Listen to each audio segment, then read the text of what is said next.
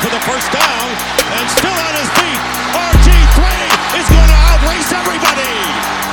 Roethlisberger looks, crosser, grabs, he caught it, fights to the goal line, breaks the plane, touchdown Pittsburgh! That might win them the division! And the handoff to Tomlinson, left side, and he will gallop into the end zone. Charger fans are witnesses to history! Welcome into the Blitz podcast. Not always want to say as always, but I forget that I take like weeks off at a time for school.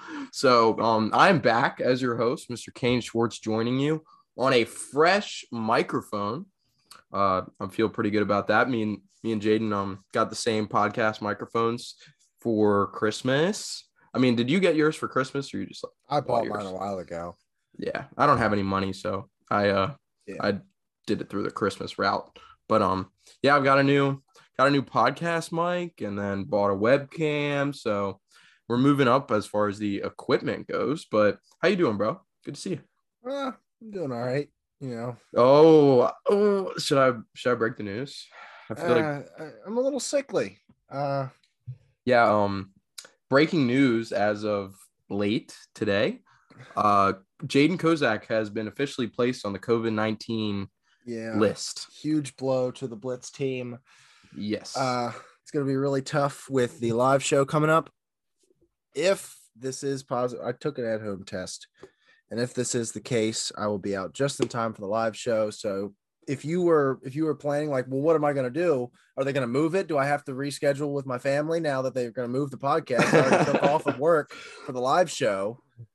We're going to be okay. In all likelihood, I will let everybody know if the live show gets moved. But as of right now, I'm going to be good to go for the live show. That's good to hear, man. You're going to have to go through the same. We need to bring us the way we've been talking about it. We need to bring a celebrity guest. We have to. Yeah, I mean, I'm sure there will be a celebrity guest that floats in there at one point. Yeah, or two. Yeah, exactly. That's the plan. But anyway, it's unfortunate that a podcast mate has contracted COVID, but that's what I was saying. You're gonna have to go through the same protocols that the NFL players do. You need like 2 positive tests, I was about to say, hopefully like 24 hours. Yeah, exactly. Hopefully I can get off the list before game time. But there we go. Unlike my 2 starting quarterbacks on the Washington football team, and unlike a bunch of players that we'll get to right now. Yes. But yeah, this kind of sucks. But yep. This is what it is. We're gonna fight it. We're gonna beat it, and fuck them. Yep, fuck them. That's right. Agreed. All right. So I mentioned it just now. Washington football team played tonight. It was in question whether or not we were going to have Taylor Heineke or Kyle Allen for this game. But we unfortunately did not end up. We were hoping that they would test negative today and they could fly out, but we got more positive tests today. And that meant that Garrett Gilbert, who spent a total of, I believe, 5 days of practice, 4 days, maybe 3. I'm not sure, but he got the start tonight and he fought his heart out. But the Washington football team falls to the Philadelphia Eagles at the Link, 17-27.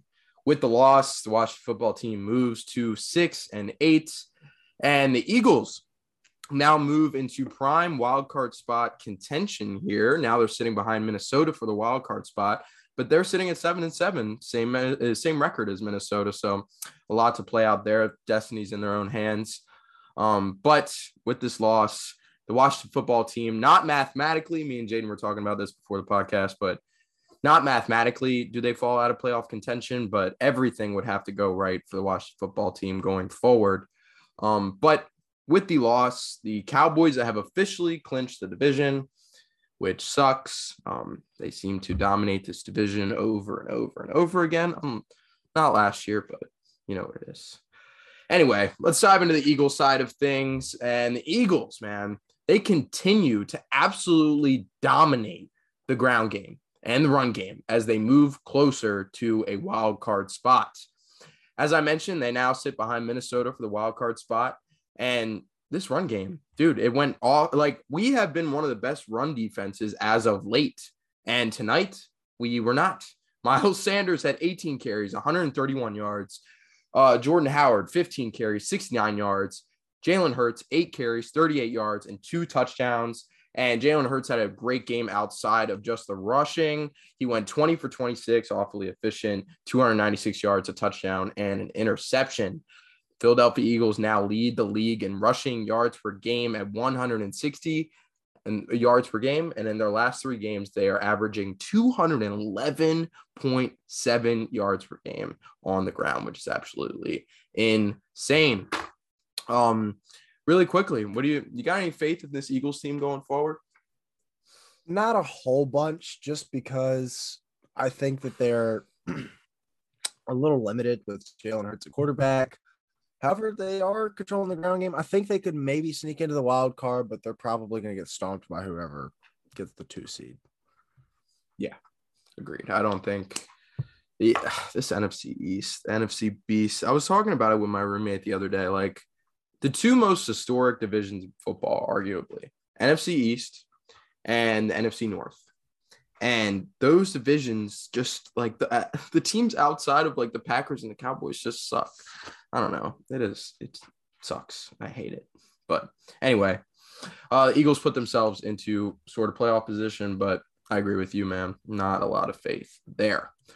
Let's dive into the other game that we had going on Tuesday night because of the COVID breakout across the NFL, which we will get into a little bit later. But the second game we had tonight was the Seahawks at the Los Angeles Rams. And the Seahawks, unfortunately, fall to the Los Angeles Rams 10-20 in this one. The Seahawks dropped to 5-9, which basically, I'm not sure if it mathematically eliminates them, but pretty much eliminates them. I'm pretty sure it does, because if you guys are at, what if the other teams are at 7-7? They're 2 games behind those teams. And I mean, I know there's matchups involved, but I don't think there's any possibility they get in. Yeah, agreed. So officially knocked Seattle out of the playoff hopes, but the Rams moved to 10-4 to tie the Cardinals in that division. Let's dive into some of the takeaways from this one. Already mentioned Seattle. They officially basically fall out of playoff contention here.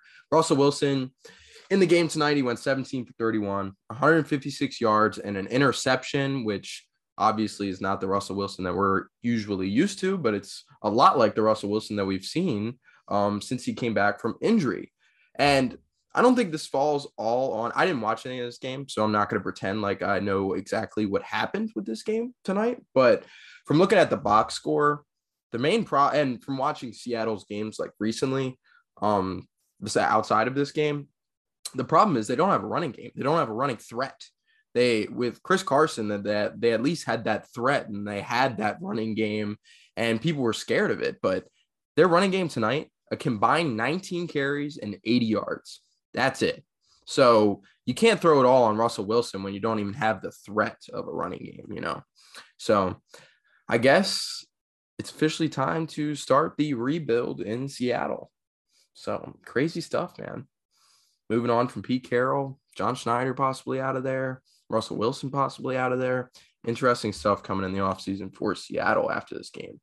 But as I mentioned, on the other side, the Rams are looking really good now. They moved to 10-4 to tie, well, not tie, but they now have the same record as the Cardinals in that division. So Cardinals are sitting at 10-4 right now.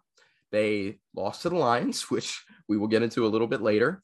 But sitting at 10-4, they have the same record as the Rams, but the Cardinals' remaining schedule is the Colts, at the Cowboys, and then the Seahawks. And Colts, very tough matchup. Cowboys, I mean, at Dallas makes it a little bit more difficult. I'm not really liking Dallas as of late, especially Dak Prescott, but, you know, still a tough matchup. And then you've got the Seahawks, who have sucked, but, you know, can't rule them out ever. It's still pretty tough matchup there. But then you got the Rams, who are sitting the same record, as I said, and their remaining schedule is at the Vikings, at the Ravens, and then the 49ers, which is not that much easier of a schedule than the Rams. So harder. You think? I was going to ask you that. Who do you got as the division favorite now? Well, you said Ravens, right? Yep. Yeah. They're tough because if they have Lamar, it's a little different, even though Huntley played great, but we'll get to that in a minute. I just think overall, I think Seattle is the worst of those 6 teams. And I mean, obviously the Colts are probably the best, but I think that's a lot of games that could cause problems for the Rams. So yeah, agreed. I mean, looking at the schedule for me personally, I think it's definitely harder for the Cardinals down the stretch. I mean, Colts and Cowboys. Colts looking like one of the best teams in football right now. Cardinals could 100% beat the Cowboys. I think the Cardinals outmatch the Cowboys fairly soon. Agreed. But they just lost to the Lions, so who knows? Yeah. I mean, coming off a loss to the Lions, you can't be that confident. No. Then you got to go to Colts at the Cowboys and then the Seahawks finish the year. I got my money on the Rams to win this division. You got at the Vikings, which I bet the people that took the Rams winning the division after their 3-game skid, those people are pretty happy right now. I know. 2 straight losses from the Cardinals, 2 straight wins from the Rams. Gotta feel good. Very nice for those people. I wish we were in the playoffs, man. God. I just just this playoff talk just hurts my feelings. Anyway, we're feeling pretty good about the Rams going forward. But yeah. Last thing from this game, Cooper Kupp, man, continues his monster season. Tonight versus Seattle, he had 9 catches on 13 targets, 136 yards, and 2 touchdowns. On the year, he has 113 catches, 1,489 yards, and 12 touchdowns, which is first in every category across the board. And, I mean, he's breaking records left and right. I mean, he is the first player to record 90 receiving yards in 10 consecutive games in the Super Bowl era. That is insane. He tonight broke the record, Isaac Bruce's record for the Rams of most catches in a single season by a Rams wide receiver. So he broke that record tonight.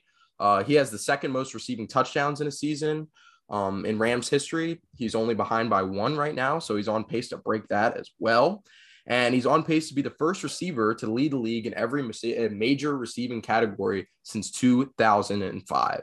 I don't know if you're looking at it right now. Any guess as to who that was? I won't look at it. 2005. T.O. makes the most sense. T.O. It's not T.O. I'll give you one more guess. Okay. Well, okay. Was it Moss? The first receiver to lead in every major receiving category to finish the year. It was not Moss. One final guess. God damn it. I want to look. Who was 05? I think it'll surprise you. Ooh, starts with an S. Ooh, very well done. Nice. Get it on the 3rd try. Sweet. Yeah. So he is on pace to be the first receiver to lead in every major category since Steve Smith did it in 2005. Really quickly, dude, I mean, the MVP ladder was really tight for the longest time, but I feel like it's definitely narrowed down now. So would you put Cooper Kupp in your top 5 for MVP right now? I don't know, man. What he's doing statistically fantastic. But I definitely think that he is a product of the offense that he's in. 100%. And you can say that about a lot of guys, i.e. Tom Brady. But, he's a receiver. And it's just hard for me to give him that respect. Like I'm still coming around to Jonathan Taylor in the MVP conversation. And he's been phenomenal as well. But I don't know. I think there are a lot of guys that you could plug into what Cooper Kupp does, and they would put up a lot of the same results. Yeah, I agree. I was talking to a couple guys the other day. I forget who I was having this conversation with. But to defend the earth right now, I don't know if I'm taking Cooper Kupp in my top 5 wide receivers. I don't know, because I think I agree with what you said. I think skill as talent. Yeah, skill and talent and pure ability. When you start, like, there's a way that you have to take everything in, because you can't lean one way, you can't lean the other way, and it's not 50-50 either, but you got to take stats and what they're doing and, who they are, and then their situation and I mean, it's much less for wide receivers, but their competition and stuff like that. You got to take all that into account. There's like some percentage I can't think of the math directly in my head, but like there's a way that you form an opinion. And when it comes to talent alone, there's at least 10 guys. At the very least, there's 10 guys that I'm taking over Cooper Kupp. But statistically, obviously, he's first. And, the situation he's in maybe helps him a little bit. But I don't know. I can't say he's better than Adams, Tyreek Hill, D-Hop. Dude, I hate that, man. As far as like, if I'm taking, it's an interesting question to pose because it's like best receiver in the game. Like, sure, Justin Jefferson is top 2 I'm or taking, 3 at this I'm point. taking Justin Jefferson. Stephon Diggs, I'm taking over Cooper. Like 5 wide. If you're telling me I need 6 wideouts to defend the earth right now against the aliens, and they just need to go out there and play a football game, yeah. If they just need to go out there and play a football game with a generic football coach, like no system, just go out there and play. I'm not taking Cooper Kupp, maybe not even him. I mean, guys at Tyreek Hill, Devontae Adams, Justin Jefferson, Stephon Diggs. Am I taking Deebo Samuel? Maybe. DK Metcalf. AJ Brown. Like, I'm taking these guys. Deontay Johnson. Yeah, agreed. Terry McLaurin. Like, I think you put it the perfect way. I think Cooper Kupp's, like, obviously there's a lot of talent there to be putting up the numbers that he has. We might be screwing over because, like, the guys that were – so the difference between Deontay Johnson and Terry McLaurin that you just mentioned, I'm not thinking of them as, like, in this alien defending situation. I think I'd rather have Cooper Kupp than those guys. But, like, the fact that DK Metcalf and AJ Brown are physical freaks might be like, okay, if you put them in the situation and you change it a little bit and you cater the offense more around them, maybe they do a little bit better than Cooper Kupp. But like, I feel like Deontay Johnson and Terry McLaurin are players like Cooper Kupp, but just a little bit worse. Yeah. I mean, can't argue with that. Can't argue with the numbers, but yeah. I'm just saying, like, I totally agree with you. Like, I was going to say it, but you took the words out of my mouth. He is, obviously, you can't deny what he's done, but he is a product of the offense that he is in. That offense is built around him. So, clearly enough. Yeah. Anyway, good debate there. Let's dive into some of the league news that we had this week, and we'll run through this real quick. But I mentioned it earlier, and it's more of like a worldwide thing, and not just the NFL. But this COVID thing is serious, man. This is not playing around. Indeed. Yeah. Again, we're seeing it again. So, obviously, if you've been following this past week, we had some recent games pushed this past week. So Browns-Raiders was supposed to be on Saturday. It was pushed to Monday because they had a ton of players on the COVID list. And it didn't really even matter because not a whole ton of them tested out by Monday.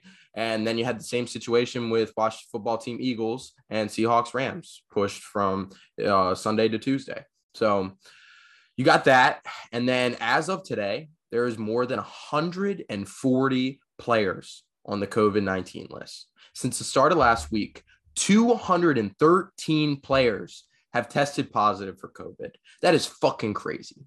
That is wildfire.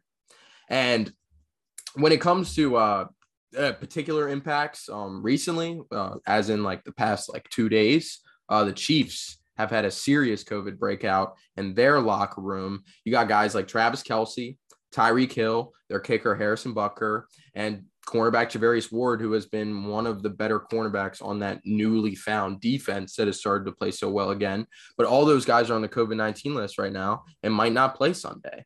And Adam Schefter, who broke this whole news and everything, he said that you should expect more positive tests to roll out of Chiefs camp because, quote, it is a mess in Kansas City right now. So that is not good for Kansas City in general, especially sitting in the good spot right now.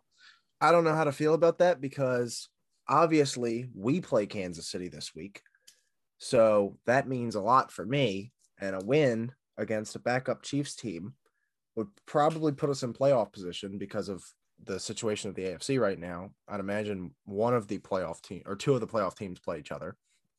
But in the league that matters to me most, I have Travis Kelce. I Not need good. Travis Kelce to play. Well, maybe you can So, get the best of both worlds. Maybe hopefully, Tyreek like Hill doesn't Mahomes and play. everybody goes down, and I just get Kelce. That's it. Well, Kelsey, the good news is Kelsey was one of the first people. Yeah, I was about to say, to end and up on they the were like, list. he could, since he's vaccinated, technically he still could play on Sunday, which Mhm. would be great. And but they adjusted the protocols. They've got Patrick Mahomes in a box right now. He is not leaving his house. He's not leaving his room. Yeah. They adjusted the protocols recently. I forget what the specifics are, but it makes it easier for vaccinated players to come back and play. So yeah, definitely a situation to watch. And then another smaller breakout that might get bigger as we go on into the week. The Chargers, they have Joey Bosa and Corey Linsley replaced on the COVID-19 list recently. So yeah, breakouts across the league, and it's just going to get worse, and it sucks. It sucks this time of year. It's one of the teams fighting for a playoff position. Like, look at tonight, Washington, like they're out now because of COVID. Like we didn't have a quarterback really. So kind of sucks, but anyway, let's move on from the COVID-19 talk. I'm sure you don't want to talk about COVID any more than we have to. All this COVID stuff's ripping families from their Christmas, and yeah, doesn't it? God, I feel so bad for these players. How do they do it? Anyway, let's move on. Another big piece of news that we had this week was out of the Buccaneers camp, which is obviously one of the best teams in football right now. Not evident by their Sunday night performance, but still one of the best teams in football right now. And I will start with Chris Godwin has been confirmed to tear his ACL in the game versus the Saints.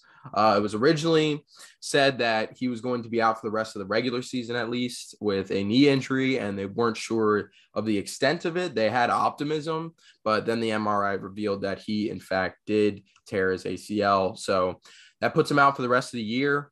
And it's an interesting situation because Godwin is currently in his contract here. He's on his franchise tag, and he will be a free agent this coming offseason. So how do you think this will affect his market in the offseason? I mean, it definitely hurts it. He was probably in line to be the highest paid wide receiver behind Devontae Adams. He still could be that way because I don't know what the gap is between him and the next receiver, but he was, these last couple games, he's been going. I think he's wide receiver 6 in fantasy right now. He's got like 97 catches through 14 games. He had 6 catches for 40 yards in the first quarter on Sunday night. I think he's been the 6th best receiver in fantasy since week 10. Yeah. I think I saw that. Yeah. He's been fantastic. So he might have been in line to get a Devontae Adams type contract if he hit the market. And now I don't think that's going to happen. I think teams are going to be a little cautious with him. I don't know what suitors could be looking for him. And honestly, this could really help Tampa Bay keep him because this lowers his market.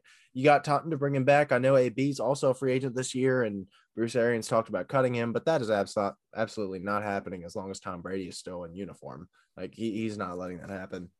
But this could make his price cheaper for Tampa Bay to retain him. Yeah, that's very true. And one thing that I thought about is like he might not even play for the first half of next year. Depending on how his ACL recovery goes, considering it was so late in the season. Like, I don't know what the usual recovery time for an ACL is, but I'd imagine that he won't be ready for week 1. So that definitely hurts his value. You see situations like this happen, as unfortunate as it is, but you do see them happen. I think he signs a 1-year prove-it deal. I think, but then, that's risky because. Yeah. Well, that was kind of what this was. He took the tag, stay with the Super Bowl team, stay with Tom Brady, prove it, go get a bag next year. And now you don't. Yeah. It's unfortunate. But it does get better for the Tampa Bay side because they do have Antonio Brown coming back to the team. So Arians announced that AB would in fact return to the team after his fake vaccination card along with Mike Edwards, which is kind of sad because he is a Kentucky Wildcat, former Kentucky Wildcat. But Mike Edwards and Antonio Brown are returning to the teams. Arians has announced. But like you said, there was debate on whether or not AB would return to the team at all, whether or not the Bucs would cut him. And Arians today, or yesterday, in a press conference, in response to those who might criticize AB's return because of, questionable decisions and Antonio Brown faking a vaccination card. And a reporter asked, what are you going to say to those people that criticize your decision to bring him back? And he said, and I quote, "I could give a shit what they think. The only thing I care about is this football team and what's best for us." And, it leaves you to wonder, like, if Chris Godwin didn't tear his ACL, this could be completely different. Like, maybe AB was. And Mike Evans also hurt right now. So they need Antonio Brown badly. Yeah, for sure. And it only gets worse for the Buccaneers when you look at your running back situation now. Leonard Fournette, he is likely to be headed to IR for the rest of the regular season with a hamstring injury, which isn't that big of a deal in the long run because you will get him back for the playoffs, and the Bucs are basically locked to make the playoffs now. But you got Ronald Jones stepping up this week at least, and probably the rest of the regular season. And the Bucs did sign Le'Veon Bell today, and it's interesting because you got the Steelers, man. Yeah, I don't know whether to hate the Bucs or claim them as. I don't like Brady, so I'm gonna hate the Bucs. Yeah, I'm gonna hate the Bucs. Final choice. Fair. You got your boys AB and Le'Veon officially reunited. It's the first time since Pittsburgh. So yeah, you got a little flashback going there. You see all that shit that Le'Veon said about Jake Paul and how he was fighting people that couldn't box. I did think the Jake Paul clapback was good. Yeah, he was like, what was it? The Ravens. Yeah, facts. And he would, bro. Like, I don't know what, like, dude, you got to throw some respect Jake Paul's way, dude. Like, that man, that knockout. Blitzing boxing? Blitzing boxing? That's what I'm saying. Well, when it involves a football player, who knows? We could have a boxing episode. Special. Won't be today, though, unfortunately. Anyway, that does it for the league news and the Tuesday night recaps. But let's dive into the Week 15 recap as a whole. And we won't be going too super in-depth on this because we do have to look forward to Week 16 because we will not have a podcast on Thursday considering it's the day before Christmas Eve. But let's dive into some of the recap and the storylines from Week 15. And I will start with the Colts and the Patriots game, which was on Saturday, I believe. Yeah, Saturday. The Colts come out on top in this one, 27-17 against the red hot Patriots. The Colts now sit at 8-6, which is a very favorable record compared to what they looked like at the beginning of the season. And then you got the Patriots sitting at 9-5 now. So biggest takeaways from this game, the Patriots end their 7-game winning streak here. And it is solely because of this bad motherfucker, Jonathan Taylor, dude. He is a different breed. Versus the Patriots, 29 carries, 170 yards, and a touchdown. And a lot, not even a lot of that, because he's still at 100 yards outside of the big run. But he had a 67-yard touchdown run with 2 minutes to go in the fourth to basically secure the win. They were up 1 score, but then they go up 2 scores with that touchdown run. Definitely looking like an MVP type run, if you know what I'm saying. On the season, can't doubt it. 270 carries, first in the league. 1,500 yards, first in the league. 17 touchdowns, first in the league. And that is only through 14 games in the season. He is 424 yards more than the next closest guy, Joe Mixon. He has 3 more touchdowns than the next closest guy, which is James Conner. And he joins Derrick Henry and Ezekiel Elliott as the only running backs to rush for more than 1,500 yards in a season since 2015. And he has not finished the season. That is insane. That's like phenomenal. So absolutely, I mean, you can't doubt what he's doing right now. So I will ask you, I know we've gotten to the Jonathan Taylor MVP talk before, but this can be part of that talk. But considering his age, man, are we looking at potentially the best running back in the National Football League since Adrian Peterson? What you got? It's tough because Derrick Henry 100% could and should be in that conversation because he's coming off of a 2,000-yard season. And if he doesn't get hurt this year, he probably does it again. So, maybe does Taylor develop into that? Potentially. I do think that being behind a top 5, top 6 offensive line helps, which Derrick Henry has not had his entire career. Plus, it's hard for me to remember, but I don't think Adrian Peterson ever had a top 5 line to run behind. So that helps a lot. Do I think he's the best running back in the league? Not named Derrick Henry, probably. Just because he's running, like you said, he's first in everything. He's so far ahead in yards. He's doing it in a passing era. 100% give all the props in the world to him, but Adrian Peterson was different. Yeah, and let him tear his Achilles and see how many yards he has the season after. Yeah, that's fair. But I'm saying, obviously, Derrick Henry right now, sure, he's probably a better running back than Jonathan Taylor. But, considering his age, this is his sophomore season, man. Yeah. Derrick Henry didn't make it out. Wasn't the primary back his sophomore season. Jonathan Taylor is putting up historic numbers in his sophomore season. So, and you look at a guy like Derrick Henry, a lot of the concern coming into the year was he's getting older. He's on the wrong side of the age bracket for running backs. On the wrong side of 26. For running backs, dude, running backs retire early. It's just weird to hear, he's on the wrong side of 25. Yeah, I get it. But, with the usage and everything, the big question was whether or not Derrick Henry could keep it up, and obviously kept it up this season, but can he do it next season? That's a big debate. So I'm not sure if we can obviously, Derrick Henry is a better back, solidified right now. But I think when it's all said and done, Jonathan Taylor might blow him away. But it's hard to argue with 2,000 yards. Has Derrick Henry had 2,000-yard seasons? He was on pace for this one. I'm pretty sure he's only had one. Yeah. So it's pretty hard to get 2,000 yards. So, yeah. But anyway, definitely an interesting debate there. Let's dive into the next thing we have to cover here. And just real quickly, overall, over-scoping, looking at this Colts team, how dangerous is this Colts team in general going into playoffs now? They have won 5 of their last 6 games, and they have won these games by an average of 3 scores, 17.6 points per game. So how dangerous do you think this Colts team can be come playoff time? Oh, I think they can. I think they could honestly make a AFC championship push. This is a good team. I know Wentz scares a lot of people off of that, but if you can just hand the ball off to Jonathan Taylor all night, that's all you really need to do. The defense is solid. They're well coached. I think they could definitely make an AFC championship push. They are a little matchup dependent because if they get in a game in which they're kind of in a shootout and they need to throw the ball a bunch, they might find themselves in trouble. But a Jonathan Taylor run is just as good as any pass play. So, yeah.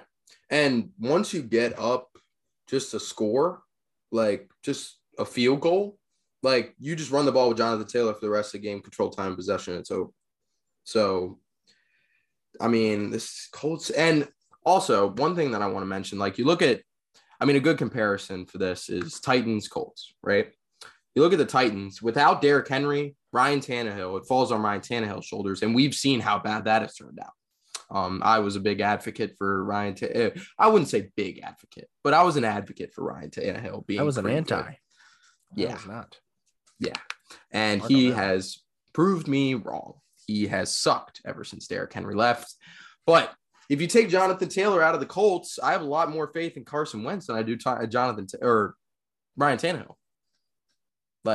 Carson Wentz, former MVP, quarterback. Tannehill has better weapons. Wentz has the better line. Wentz has more talent. It's really tough. Yeah, I think Wentz does have more talent, but we haven't seen any of that talent pretty much all season. With Taylor there, you would think, okay, you have a compliment, you have something to lean on, and he doesn't show it ever. He never plays okay, this is a good Carson Wentz game. Like you would think he'd It's be not able to feed true. off. He's had his good games this year. He's had Like the Baltimore game was like fine, but it wasn't like overwhelming. It wasn't. He hasn't had any overwhelming games so far this year, but he's had multiple passing touchdowns in a lot of games. Like, doesn't throw a whole ton of picks. He has those idiot picks. Yeah, he is. I mean, of like non-terrible quarterbacks, he is the king of idiot picks. Yeah, like outside of like your Drew Locks and shit, like he is the king of dumbass throws. Oh, well, I would argue that Lamar Jackson is the rightful king to dumb throws. Okay, he makes dumb throws, but they usually don't end up in picks because he's Lamar. But like, I mean, for fuck's sake, Carson Wentz had 5 completions on Thursday night. 5 completions for 50 yards. Yeah, but look at his other games. Look at his other games previous in the year. 158 the week before, 158 yards. He had 306 the week before that. 106, 180. 272, 231, 150, 223, 402 was the Baltimore game. He's only gone over 300 yards twice, 402 and 306. How many passing touchdowns, though? Total, he has 23. On pace for 30 touchdowns. That's a solid, almost on pace for 30 touchdowns. Yeah. That's the epitome of a good quarterback. And he doesn't throw a ton of interceptions. He's only thrown 6, which shocked me. Yeah. Like, and you got Lamar Jackson, who apparently is not the king of idiot picks, but leads the league in interceptions right now. So Carson Wentz picks just look stupider. I watched him throw into triple coverage Thursday night from a clean pocket. Yeah. He's trying to – the argument for Carson Wentz has been forever. He's trying to make too much happen. And he's gotten a lot better at not doing that, and a lot of that is because of Jonathan Taylor. But, that has always been the criticism on Carson Wentz. All right. Let's move on to the next game that we have to cover. And it's not a headliner game or anything, but I did want to talk about some of the storylines that came out of this one. The Cowboys beat the Giants 21-6. The Cowboys moved to 10-4. The Giants moved to 4-10. Let's dive into the takeaways for this one. So, Dak Prescott, after starting the year in the MVP conversation firmly, I had him in my top 3 at some point, but he has just sucked as of recently. He has less than 220 yards passing in 3 of his last 5 games. He has only 1 game with multiple passing touchdowns in his last 5. And he has a combined 5 interceptions in his last 5 games. And 2 of those games, he had multiple interceptions. So, and if you just watch it, like he's like, he doesn't look confident when he goes out there. Like he looks a little lost recently. I don't know. And he takes one thing about Dak Prescott that I've noticed recently, he takes a lot of time to throw that ball. Like somebody will be open and then he'll jump up and down. You know how he does that? You've seen his warm-up routines. Like he'll jump up and down and then get sacked. Like he'll jump up and down when CeeDee's running wide open in the middle of the field and he'll get, all right, I'm about to throw it. Oh shit, I'm sacked. So that has been happening a lot lately. So do you see another early playoff exit imminent for the Dallas Cowboys? Little side note for you. They have not made an NFC championship game since 1995. I think if they catch that 4 seed in which they have to face the the opposite of Cardinals, Rams, whoever doesn't win that division, absolutely. I think they would get beaten badly by one of those teams because with Dak Prescott playing poorly, they don't have the offense because Zeke doesn't run the ball that well anymore. Tony Pollard's fine, but he's hurt. And I like Tony Pollard's okay, but I don't want him carrying my offense if Dak can't get it going. Like you're building this offense to pass. And when Dak is struggling to make his reads, which God bless you, you've only got Zach Martin there. And I feel like Tyron Smith's hurt for some reason, but you've only got one of the better offensive lines in football and you still don't have time to make your reads. What's the issue here? And it's just that he's not that great. And I know that people vouch for him. I know that people think he's good, but when you all had him in your top 3 or whatever, I was like, look at the situation and he's playing well, but if 1 or 2 pieces fall out of this, he's going to be shit. And that's exactly what's happened. And he's just on a downward slide, and the Cowboys beginning to look like idiots for giving him all that money. Like, really, really bad, because that's 20% of your cap. Like, that's a lot of money, and you've got a lot of holes to fill still. I know that Michael Parsons has been absolutely fantastic. Trevon Diggs has played well, but you've still got a lot of things to figure out between the defense. You might have to find other pieces on the line. Those guys are getting old. So it could be a mess in Dallas pretty quickly. Yeah. I mean, you mentioned it coming into the year, and for most of the beginning part of the year, we expected this defense to be bad. And at the beginning of the year, they were bad, but this offense was supposed to be a dynamo. And at the beginning of the season, they were just outscoring teams. But now, if you can't do that, and the defense has picked up the slack, but the problem is, we talk about it all the time, they're turnover dependent, and that will not sustain. Unless something crazy happens and they are able to continue this, 3-4 turnovers a game kind of pace, like, that's not going to continue, especially in playoffs. So this is a serious problem in Dallas right now. But all right. So let's move on from the struggling Dallas Cowboys, and let's move on to the even more struggling severely New York Giants. And we're not going to talk about the New York Giants as a whole because they suck, but they do have an interesting decision coming up this offseason, because Daniel Jones, you have to decide whether or not you're going to give the 5th-year option to Danny Dimes in this offseason, or potentially let him play his last season next year and then let him walk. This comes after Daniel Jones officially today has been ruled out for the rest of the season with a neck injury. So they are shutting him down for the rest of the season. So you look at Daniel Jones and you look at his track record and what he has done for New York so far. And it is awfully similar to a guy who was in a very similar situation not too long ago in Chicago. And that is Mitchell Trubisky. The Chicago Bears faced the same kind of decision when they were in this situation with Mitchell Trubisky, and they decided after his first 3 seasons to not extend the 5th-year option, let him play 1 more year, and then let him go in free agency. So Jones's first 3 seasons in New York, 8,398 yards. Trubisky's first 3 seasons in Chicago, 8,554 yards. So advantage Trubisky. Touchdowns, 48 touchdowns for Trubisky, 45 for Daniel Jones. So advantage Trubisky again.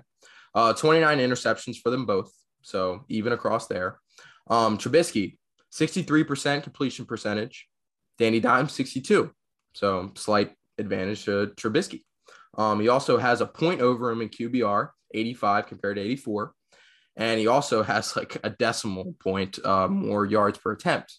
But you look at it, Trubisky seems to have the advantage over the first 3 seasons of both of their respective careers, and the Bears elected to move on from Trubisky after seeing those first 3 years. So, do you see the Giants moving on from Danny Dimes? So, 2 things.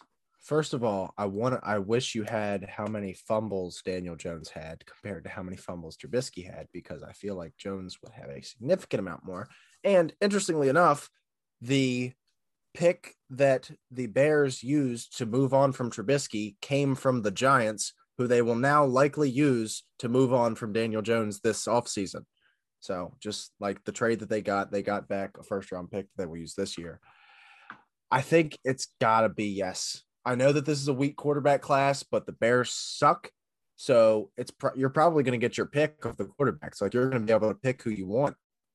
I don't think any of the top 3 teams between the Jags, obviously no, Texans, probably not, and the Lions are going to go quarterback. Neither are the Jets, obviously. So the Giants could very well find themselves at 5 looking for a quarterback, and they get their pick. And you get Kenny Pickett, Matt Corral, Desmond Ridder, whoever, or Daniel Jones. You know what Daniel Jones is as a pro. The other question is, what can you get for Daniel Jones? Like, what is his trade value at this point? Like, nothing. How much higher is it than Darnold? Like, Is it a third? Is it a fourth? I don't know. Yeah. I think I'd trade a third or fourth for him. Give him a shot. Yeah, sure. I mean, Why not? probably. He's Yeah. maybe young, maybe has potential. I mean, Yeah. obviously he's young, but maybe has potential. It's just like I was talking to a Giants fan before this year because I go to school with a Giants fan. And I was like, dude, this is like show up or show out for Daniel Jones this year, like before the season started, because like you signed a big name wide receiver, Kenny Galladay, and on top of an already pretty solid receiving core, you got Sterling Shepard. Then you spend first round pick on Kadarius Toney. You've got first round draft of the year of the century generation. Don't remind me, dog. Then you got Saquon Barkley, like who's great pass catcher and obviously one of the most talented running backs in the league. Like, what's the problem, bro? If you can't get it done with that, then I mean, it's time to move on. And I think the decision is pretty clear now that you move on from Daniel Jones. So he will play next year because his contract isn't up after this year. They just have to decide whether or not they're going to give him the 5th-year option. I think he'll play it out next year, and then he'll be up for a contract. So definitely interesting for the future of the New York Giants. All right, let's move on to our last big-time game that we had this past week that I wanted to talk about, a couple storylines from there. And that was the game that I actually attended in person. And it was the Packers at the Ravens in M&T Bank Stadium. The Packers come out on top 31-30. The Packers now sit at the best record in football, 11-3. And the Ravens now drop to 8-6. So takeaways from this one. Aaron Rodgers has officially tied the big-time record in Packers history. So versus Baltimore, he went 23 for 31, 268 yards, and 3 touchdowns. And with those 3 touchdowns, he has officially tied Brett Favre for the most passing touchdowns in Packers history with 442 passing touchdowns. So, and I saw something on Twitter this past weekend from, out of all people, Torrey Smith. And I was like, that is bizarre. I cannot believe that kind of stat. And it was. So you show Brett Favre, right? He had 442 touchdowns in Packers history, and he had 288 interceptions during that time. Aaron Rodgers, with the Packers, has 442 touchdowns, the same amount of touchdowns, obviously, like I said, and only 93 interceptions. That is almost 200 less interceptions in his Packers career than Brett Favre. That is but over 3 times the amount of picks for Favre. Exactly. That is the epitome of a gunslinger. So I want to do a little side-by-side comparison of their careers in Green Bay, and then we can discuss a little bit. So Brett Favre, he played 16 full seasons in Green Bay. He had 61,655 yards. He had 1 Super Bowl win, and he had 3 MVPs. He is the first player and the only player in NFL history to win 3 consecutive MVP awards. Then you look at Rodgers. He's had 14 full seasons in Green Bay. He spent like 3 behind Brett Favre. He has 54,732 yards in his Packers career, and he has the same stats: 1 Super Bowl and 3-time MVP. But Rodgers has the potential to win another MVP this year. Honestly, might be the clear candidate for the number one. Brady are 50 have the same odds as of right now. Yeah. So Rodgers looking potentially like another MVP year. And he also has 2 seasons less than Brett Favre in his Green Bay career. So I'll ask you real quick, man, just a little fun trivia question for you, I guess. Who would you rather have in their prime? Brett Favre, the gunslinger, throws a lot of picks, but throws a lot of passing yards, a lot of passing touchdowns, obviously. Or Aaron Rodgers, who's the conservative type, but still obviously a baller.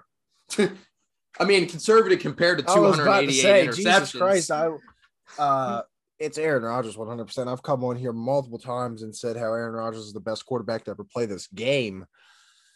Brett Favre was great, but Aaron Rodgers is better. I mean, you can see like he's got the same amount of passing touchdowns, but a third of the picks. And like the throw, like I know you couldn't see it on like maybe I don't know, maybe you could on the like Jumbotron.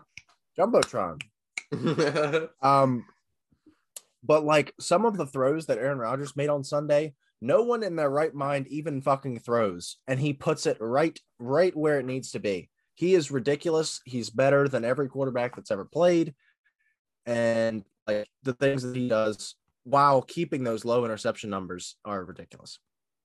Agreed. I think Aaron Rodgers is a little biased here because we only saw Brett Favre towards the end of his career in Minnesota and New York, and obviously he sucked. He wasn't that bad in Minnesota, but yeah, I'm taking Rodgers all day. Like, he's got the swag, and he doesn't make, like, I was talking to my dad about the other day, who has obviously a better perspective on it because he actually saw Brett Favre play, and he was like, people don't realize when they talk about Brett Favre how risky he was. Like, he is called Gunslinger, and that's like a unanimous nickname across NFL platforms everywhere for Brett Favre. He gets that nickname for a reason, and it's because he does things like throw 288 interceptions in 16 seasons. So, yeah, I'm taking Aaron Rodgers all day. And it's because of the things you said. Like, he makes throws that nobody else can. Like that throw to MVS, like where he needed it. And it was between like three guys right on the money, nails it.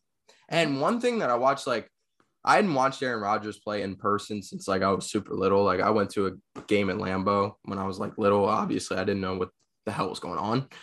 But when I watched him in person, like he plays the game in such like an interesting and awesome way, because you can see guys like a dude can be open like a little bit downfield, and like you have the potential, like a lot of quarterbacks would make that throw. Like, I watched multiple times where there was guys open downfield, not like wide open or anything, but a lot of quarterbacks in this league would take that opportunity and throw that ball deep. But Aaron Rodgers, no second thought. Like, if it's not 100%, he's throwing the check down, and it's getting like 6-5 yards. And that's what makes Aaron Rodgers so great, and that's why I say conservative, not conservative, maybe just smarter, He's just so like, last year he had 5 picks on 48 touchdowns, something crazy like that. Like, he throws it better. He's smarter. He sees the field better. He's just better than everybody. Hands down. I agree. Aaron Rodgers for the win. All right. Let's move on to some of the other takeaways from this game. Let's dive into the Ravens side of things here. And I will start with Tyler Huntley coming in Lamar's absence and absolutely balls out. Lamar was ruled out with an ankle injury before game time. Basically was a game time decision. I think he was ruled out around like 1 o'clock, 2 o'clock. I was following him pretty closely because I really wanted Lamar to play because it was going to be a better game, and I'm going to the game, but it ended up being a great game anyway. But Tyler Huntley gets the call, and he subs in, and he does absolutely great. 28 for 40, 215 yards passing, and 2 passing touchdowns. And then on the ground, very similar to what Lamar does. 13 carries, 73 yards, and 2 touchdowns. So 4 combined touchdowns on the day for Huntley. So I want to ask you real quick. So Lamar Jackson, there's optimism for him to play against Cincinnati, because it came down to basically a game time decision against Green Bay. I think a lot of that was due to them kind of playing cat and mouse with the media, like they don't really want to reveal anything, like, because I've heard a lot this year about the backup theory, like the backup quarterback theory. Like, if you face a backup quarterback and you're not ready, you don't game plan for that backup quarterback, he's going to go off in that first game. But then after every game after that, once you have some film on the guy, then you can prepare and have a full game plan for him, and then he simmers down. So I think we might be seeing a lot of that with Huntley in this game. I think he might be neutralized the next game he plays. But what kind of confidence level do you have in Huntley if Lamar can't play? Well, first of all, that wasn't Huntley's first game because he played in Cleveland. So you have the film on him. And Green Bay didn't know whether or not they were going to prepare for Lamar. Especially after he goes down, you're definitely thinking about, okay, if Huntley plays. But the thing is, they both give you a lot of the same things. I think physically, they're pretty much the same player. Mentally, they're a lot different because Huntley plays a lot more of that quick game. I don't know if that's what Roman implemented, but he plays a lot more of the quick game. He's honestly might be a better passer, to be totally honest. Huntley, he's a free agent this offseason. That game against Green Bay and on basically national television might have earned him a big contract because he played really well, especially if he doesn't play for the rest of the year. And like, that's the last thing that people remember. You might get a big contract, or some team's going to get him for a bargain because they didn't know. He's really good. Like, he can move, obviously. He throws the ball with accuracy short. He doesn't throw the ball extremely well deep, but he throws it with accuracy short. He takes the check down. He's a fairly good decision maker. You know, he has a lot, and he could work out for some team that wants to implement a scheme that can help him out. Yeah. Like I said, I don't have a lot of like merits. I don't place a lot in what he did against Green Bay. Obviously, it was fantastic. You know, leading them back, comeback, everything. That was awesome. And the game he played was awesome. But like I said, the backup quarterback theory, I'm a big believer in that. He played well against Cleveland, though, too. That's 2 straight weeks. Yeah, it's very true. Like I said, a lot of what Lamar's giving you, you're game planning very similarly for Tyler Huntley and Lamar Jackson. Yeah. I will, like, I mean, you do have a point, like, and especially in a league that is starting to transition to more guys like Lamar Jackson, you know, Tyler Huntley might be a hot commodity this offseason because teams are looking at the Ravens and like, damn, if they can do that with Lamar, then maybe I can do that with Tyler Huntley, you know, especially those middle of the road or bottom franchises, like, might as well give it a shot. So I think you have a great point. I didn't want to look into the contract stuff. I was about to, but I didn't want to overreact at theater. But yeah, man, I think you got a great point. All right, let's dive into the decision. The decision heard round the world. And John Harbaugh. I don't know what I was trying to say there, but John Harbaugh going for 2 on the last possession of the game. There's been a lot of debate over this point. They were down 1 on the final Ravens possession after Huntley ran it in for the touchdown. Play was drawn up for Mark Andrews. It was obvious it was going to Mark Andrews all the way, and the Packers saw that, and they converged on Mark Andrews. Pass was deflected, game over. So that is the second time in 3 weeks that a 2-point conversion has failed for the Ravens. Do you agree with the Harbaugh Staley mindset of going for 2, going for it on 4th? Like, we're seeing that a lot more this year. And that never used to be the case. So do you agree with that kind of mindset? Do you like where the game's transitioning or not? Well, so the Harbaugh thing, I know that everybody's going to shit on him because he did it 2 out of 3 weeks. The Steelers game, I understand because you don't have Marlon. You don't have any DBs to go to play. So I totally understand, like, going for it, trying to get the game over with. This one's a little bit different, though. I don't know what to think. I was joking around with my friend. I was like, well, you're either going to get it and he's going to go down the field because he's got 40 seconds and 3 timeouts and he's going to go down and he's going to get a field goal. You don't get it and the game's over, or you kick the extra point and he's going to go down and he's going to get a field goal. So all 3 of those results, you lose. But I totally understand trying to win the game because you don't want to give Aaron Rodgers the ball back. And you don't want to leave it up to a coin flip because if Aaron Rodgers gets the ball in overtime, the game is over. Mm-hmm. So I totally understand. I think the odds of getting a 2-point conversion are much higher than you stopping Aaron Rodgers. So it just didn't happen. The whole thing with 2-point conversion plays is, you know, it's a set play. It's one that they've worked on for a while, and it's one read. There's one guy. Hollywood was screaming open in the back of the end zone, and nobody saw him because it was drawn up right into Mark Andrews, who was being double covered. Yeah. I mean, I can't criticize it. Like, I love this kind of mindset. I think it's exciting for football. Going for 2. Like, I mean, of course, like, in hindsight, it looks like a bad decision, but that's hard to say. Like, I will play the devil's advocate a little bit. The argument that I've been hearing is, like, they did stop Aaron Rodgers in the 4th quarter for the most part, and he had fallen out of his groove that he was in for most of the game. So maybe you take advantage of that, just go for 1 and put it in your defense's hands, who had been stopping him previously, but this isn't the same defense that was coming into the year for the Ravens. Obviously, you're down a lot of guys, and it's Aaron fucking Rodgers. So, anything can happen, especially in the clutch. So I'm not on Harbaugh, and I loved Mark Andrews. Like, he was the whole like. Harbaugh like met with the players and he was like, "What do you guys want to do here?" Like, I love that, man. That's a player's coach. He was like, "What do you guys want to do here? You want to go for 2? You want to go for 1?" Like, and they were like, "Let's do it, coach. Like, let's end it right here. Let's go for the win." And they went for it. Didn't go their way. And then Mark Andrews goes up to him and he was like, that was a great call. Like, he was like literally and he was like, "Thanks, man." Like, John Harbaugh, like, that made me sad. And then in the press, post-game presser, Mark Andrews was like, "Anybody that thinks that was the wrong call is tripping." Like, I love that. That's the kind of stuff you look for in players, and that's why these Ravens teams have been so good, like Harbaugh has this relationship with his players. So, yeah, definitely cool to see. All right. Well, that's good talk on the Ravens there. But with that loss, man, they drop the division lead and they drop a playoff spot, which is absolutely insane. They fall to second in the AFC North behind the Cincinnati Bengals now.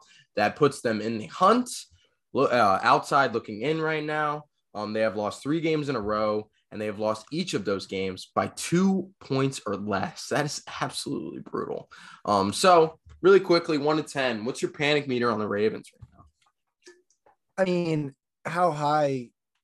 Like, obviously it's high because look at their freaking roster right now and look at the guys that they're missing. So, I mean, is it even a panic meter anymore? Like, we know that this team is depleted. We know that they're struggling. So I guess it's like an 8 just because, but it's not really like, it shouldn't be this high because we know that this is happening. Like, our expectations aren't that high for them at this point. So it's not even like we're panicking. Like, we know what's coming. Yeah. I think only reason the panic meter would be an absolute 10 is if Lamar was out for any extended period with the ankle injury. But with Lamar, excuse me, with Lamar Jackson on the offense, I mean, obviously anything can happen, but I agree with you. 8 on the panic meter because that defense, if you face anybody because the only reason they were able to shut down Devontae Adams on Sunday is because they double covered him all game. And once you face a team like Cincinnati, who has 3 really good wide receivers, you will not be able to do that. And against most teams, you will not be able to do that because they have more weapons outside of just Devontae Adams. So, yeah, I'm going to put the panic meter in 8, maybe even at a 9 because that defense is panicked. A couple other panic meters that I want to do real quick. I mentioned it earlier. Cardinals end up dropping the L against the Lions, dude. The Lions end up on top 30-12. The Cardinals moved to 10-4 with the loss. The Lions moved to 2-11-1. What's your panic meter on the Cardinals after this? D-Hop is out for the remainder of the regular season. So keep that in mind when you give you a little number. I don't know. It's got to be concerning, but at the same time, the Cardinals are kind of known for dropping these types of games. And DeAndre Hopkins being out basically means nothing because he was more or less a decoy for the majority of the season. And Christian Kirk was great in his absence. Yeah. The only thing that I will say is like they were, and I mentioned it in the Blitz text thing, like they were setting up the packages, the same kind of routes for D-Hop. They were setting those routes up for AJ Green, like 50-50 balls. When Kyler really needed a catch, he was throwing it to AJ Green, and AJ Green's not that dude anymore. So, like, I don't know. And then you have the potential to drop out of the division. So that's kind of panic meter high, And then you don't have that with D-Hop out the rest of the regular season. You're not getting that chemistry. So you just plop him in the playoffs, and then he is a decoy, like you said. So, anyway, what you putting your number at? Probably like a 7, honestly.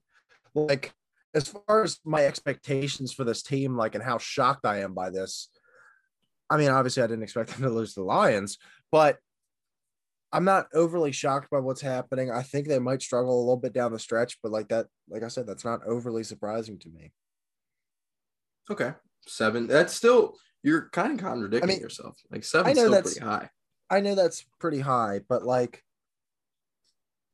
I mean, what is the bare minimum after you lose to the Lions? Yeah. Like 6 is the bare minimum. So yeah, that's very true. I will give it considering that you're not going to have that chemistry with D-Hop, considering he's out for the rest of the regular season, I'm going to put the panic meter at, I don't know. I'll do 7 too. 7 sounds like a round number. I like it. All right. I know. I'm a copier, bro. I'm a copier. Cool, man. See you on your podcast, Mike. All of the above. Yeah. All right. Last team I want to do a panic meter on is the Buccaneers, who were shut out on Sunday Night Football. What a stinker, man. The Saints end up winning in this one 9-0. What a terrible game. The Saints now sit at 7-7, and the Bucs now sit at 10-4. Brady was shut out in this game for the first time since 2006. And to put it into context for you, that came against the Dolphins, and the head coach at that time, do you know? The Dolphins in 06. Mm-hmm. I know that's all. It wasn't Saban, was it? Dude, you're on it. You're on it. It is like Saban. Oh, come on. Stop it. Good shit, man. Anyway, the last time Brady was shut out, Nick Saban was the coach of the Miami Dolphins. So I'll tell you how long ago that was. Interesting little tidbit here. The Saints own Tom Brady in the regular season ever since he arrived at Tampa Bay. They have taken 4 out of 4 games against Tampa Bay and Tom Brady in the regular season since he arrived in Tampa. So, panic meter on the Bucs. You got Chris Godwin out for the rest of the season. So, what you thinking? Dude, I'm going to be honest with you. It's like a 9 because Lavonte David is also out for the regular season. I don't know if you saw that, but he's out. I meant to mention it earlier, but man, like regular season or rest of season?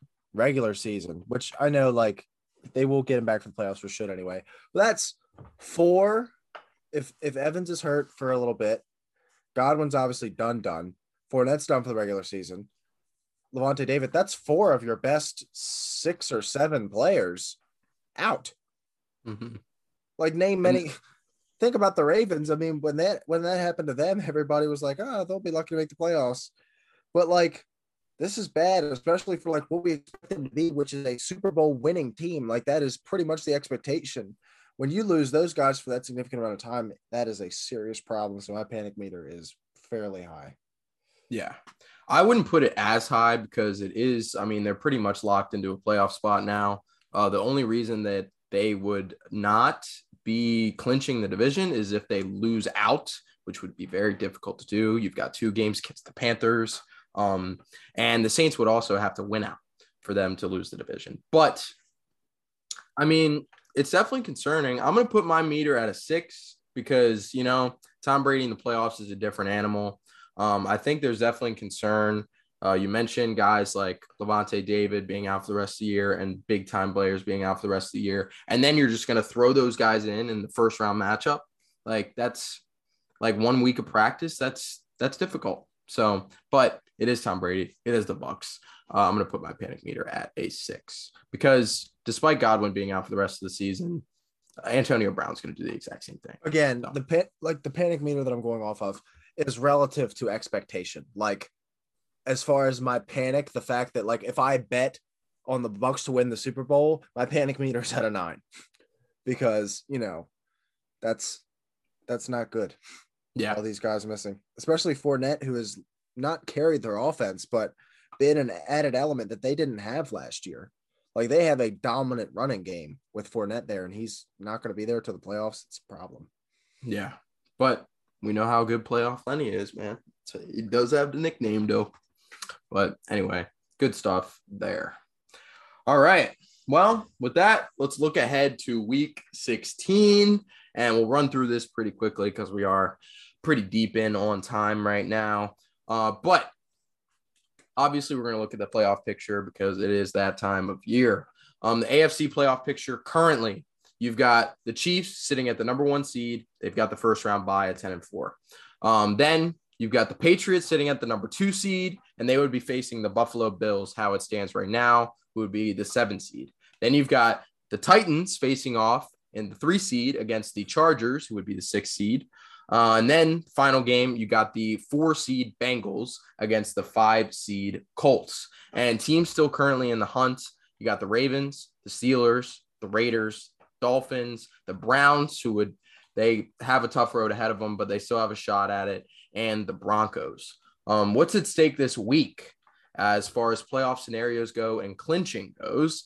The Chiefs have an opportunity to clinch the AFC West officially with a win and a Chargers loss, but the Chargers play the Texans, so that would be pretty difficult. Then you've got the Patriots. They clinched the AFC East with a win and the Dolphins loss, which is pretty interesting considering how close Buffalo is, and, they're in the playoff picture right now. And then you got the Titans, who would clinch the AFC South with a win and a Colts loss. So, given all this information, who you got as your sneakiest team in the AFC field right now and possibly in the hunt? Give me the Chargers as my scariest team. I think they can get hot and potentially go win a Super Bowl because Justin Herbert is that good. Derwin James, when he's healthy, is, in my opinion, the best safety in football. And in a world in which Jalen Ramsey doesn't exist, he's probably the best defensive back in football. He is, one of the best players in football just in general. I keep harping on Derwin James, but he is ridiculously good. He can change your defense. I think the Travis Kelce stat was 1 catch for 14 yards when Derwin James was on the field and 9 catches for 170 yards and 2 touchdowns when Derwin James wasn't on the field. That is nuts. Herbert's good. Eckler's good. They've got the receivers. Their offensive line is playing well enough. Weirdly enough, I remember they made this connection, and this is kind of off topic. I remember they made this connection at the draft last year, and they were like, the Bucs were 6-10 the year before. They picked at 13. They then picked a tackle at 13 after getting a new, and it was like all these crazy coincidences. Tristan Wirfs was, I believe, a second-team All-Pro player in his rookie season, and Rashawn Slater looks like he might also be a second-team All-Pro player in his first season. Yeah, Very weird. Aligning with the former Super Bowl champs. No, dude, I'm gonna totally agree with you. And I don't mean to be a copier, because in case you guys aren't gonna hear it, but we had a little debate, we had a little miscommunication earlier, and Jaden listed the Steelers as his team because he thought we were doing the in the hunt teams, and then I said the Chargers, and he was like, "Oh, well, damn, I'm picking the Chargers," so we redid it. But my team is the Chargers. I'm sticking with the Chargers, and I'm following your lead.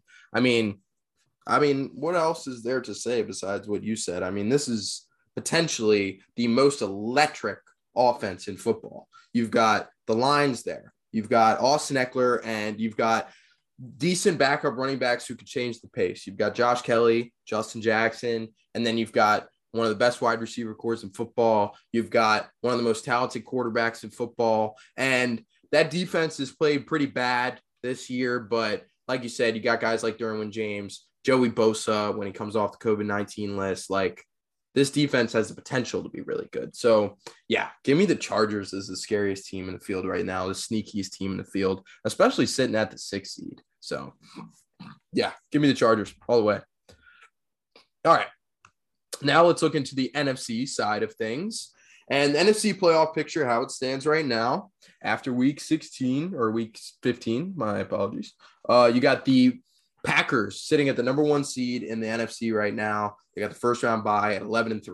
Then you've got the Packers at the 2 seed, Cowboys at the 2 seed. Then you've got the Bucs at the 3 seed, the Cardinals at the 4 seed, the Rams at the 5 seed, the 49ers at the 6 seed, and then the Vikings at the 7 seed.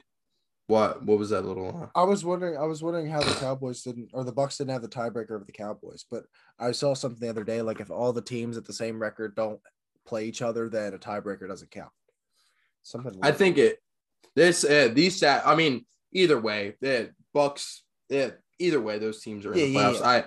I did this right before. I did this based off of before tonight's game. So the Cowboys may very well be 3 and the Bucs be 2, but I'm not sure. But anyway, they're both in the playoffs. But those are the teams in the playoffs currently. And in the hunt, you've got the Saints sitting at 7-7, who Vikings are sitting at 7-2, so very close for that last wild card spot. And then you've got the Eagles sitting at 7-7 as well. And the 49ers aren't that far above them either, sitting at 8-6. So what's at stake this week? Not much in the NFC playoff picture. Like I said, the Cowboys have officially clinched the division title, so they are the first one to clinch a playoff spot in the NFC, surprisingly enough. But the Bucs would clinch the NFC South with a win this week versus the Panthers. So given this team, given this field, who you got as your sneakiest team? So mine is 100% the San Francisco 49ers. I love this team. I love what they're doing. I'm telling you, man, this is a team that 2 years ago, and there's a little bit of difference, and they're a little bit worse, but they went to the Super Bowl with the same makeup, more or less, just 2 years ago. George Kittle is playing his best ball. He's playing like the guy that he was supposed to be coming into last year. What they're doing with Deebo Samuel has been great. Elijah Mitchell is slated to come back. The defense is playing well. Nick Bosa is having a sneaky good season, and if he doesn't win comeback player of the year over Dak Prescott, it shows that the media is just quarterback. Not everything has to be a quarterback. Nick Bosa has 15 sacks right now. That's only 2 off of TJ Watt, and he's coming off of a torn ACL. And that's not being talked about at all. So, yeah, give me the 49ers 100%, and I'd argue that they're the best coach team in this field. Good stuff, man. I mean, me and you have been huge advocates for Kyle Shanahan all year. I love him. So I definitely like your 49ers pick. I would have gone them if you hadn't. But looking at the field in front of me, I don't want to copy you once again. So, I'm going to go. I know the lack of offensive firepower is a problem, but I'm going to go the Saints because of the ability of their coaching to game plan against any offense. I mean, their defense is elite. They shut out Tom Brady. That is awesome. And this defense has done this all year.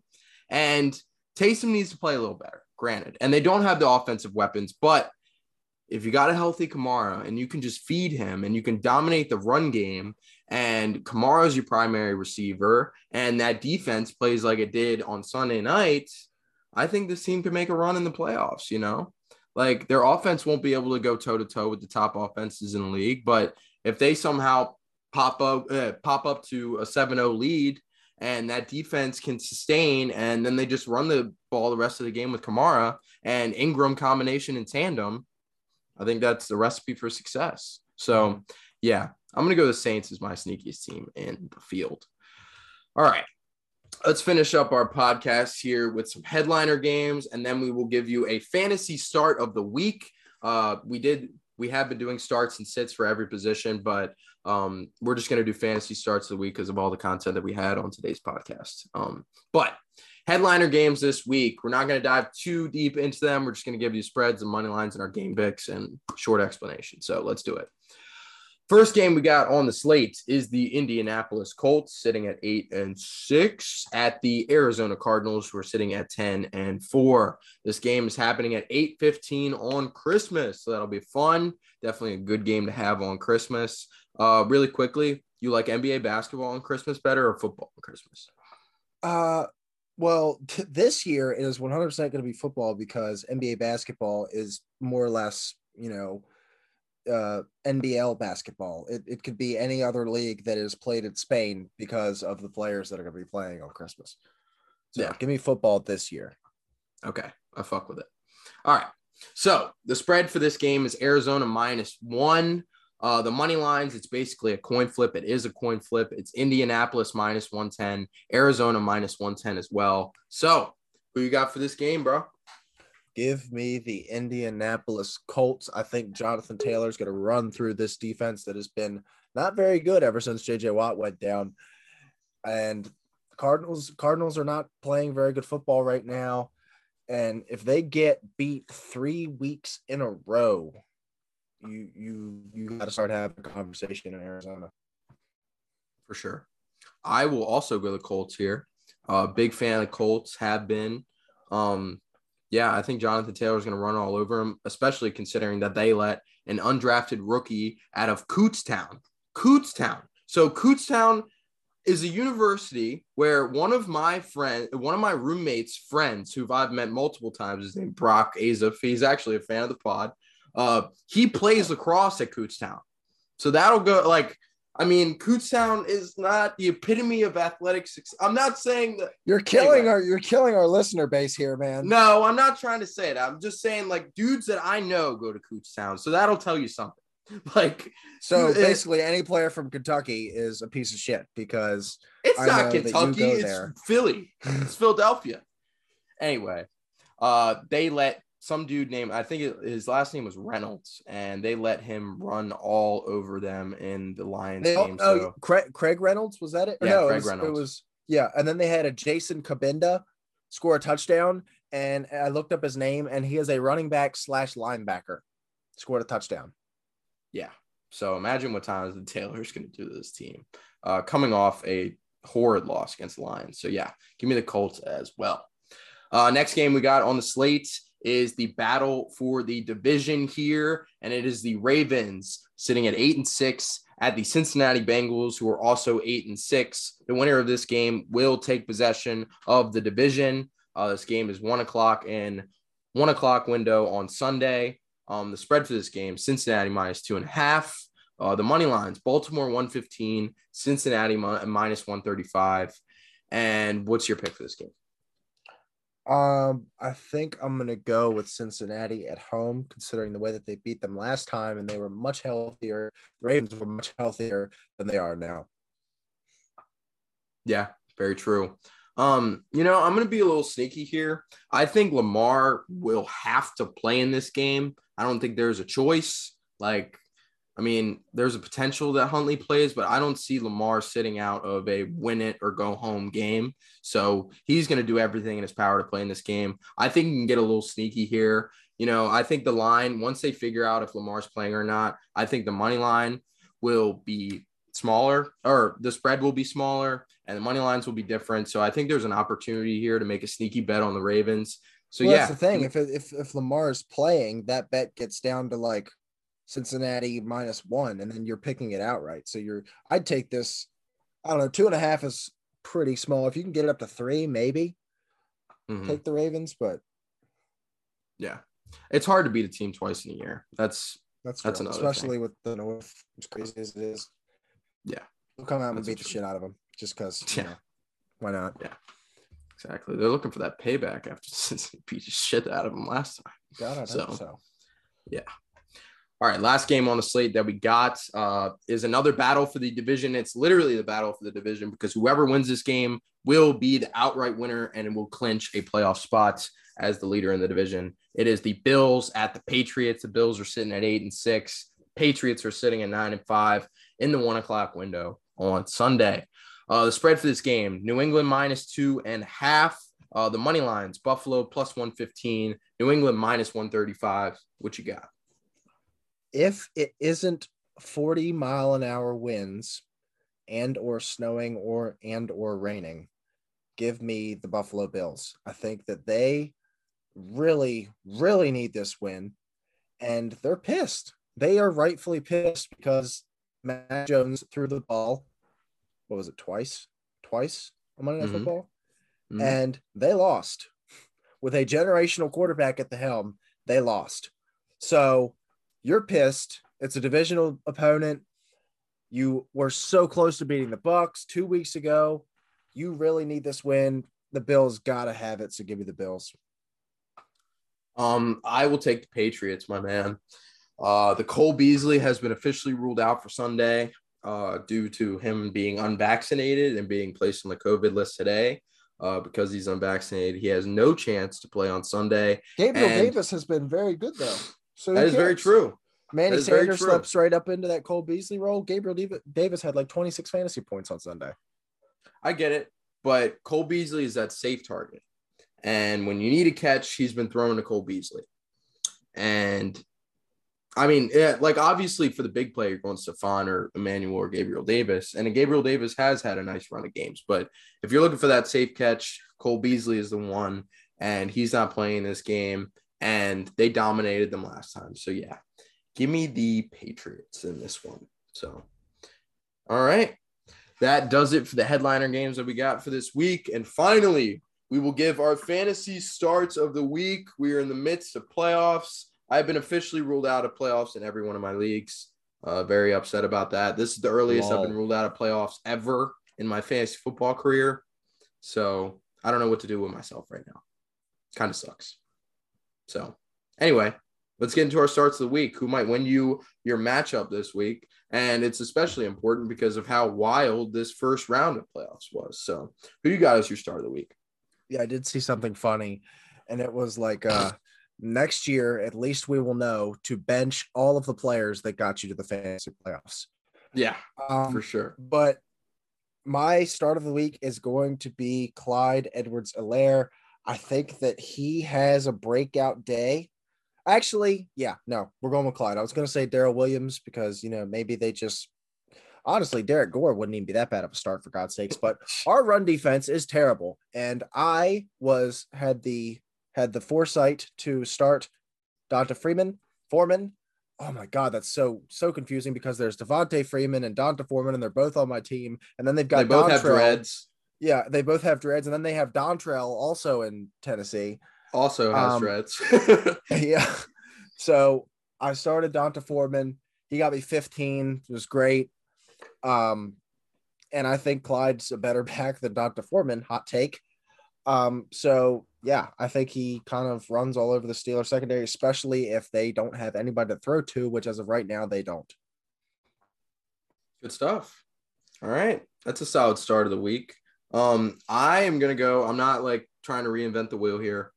I'm going to go Ja'Marr Chase because I really think that I came at this question from the perspective of who's going to win you your week, who's going to win you your playoff matchup this week single-handedly, because that's the kind of guy you're looking for.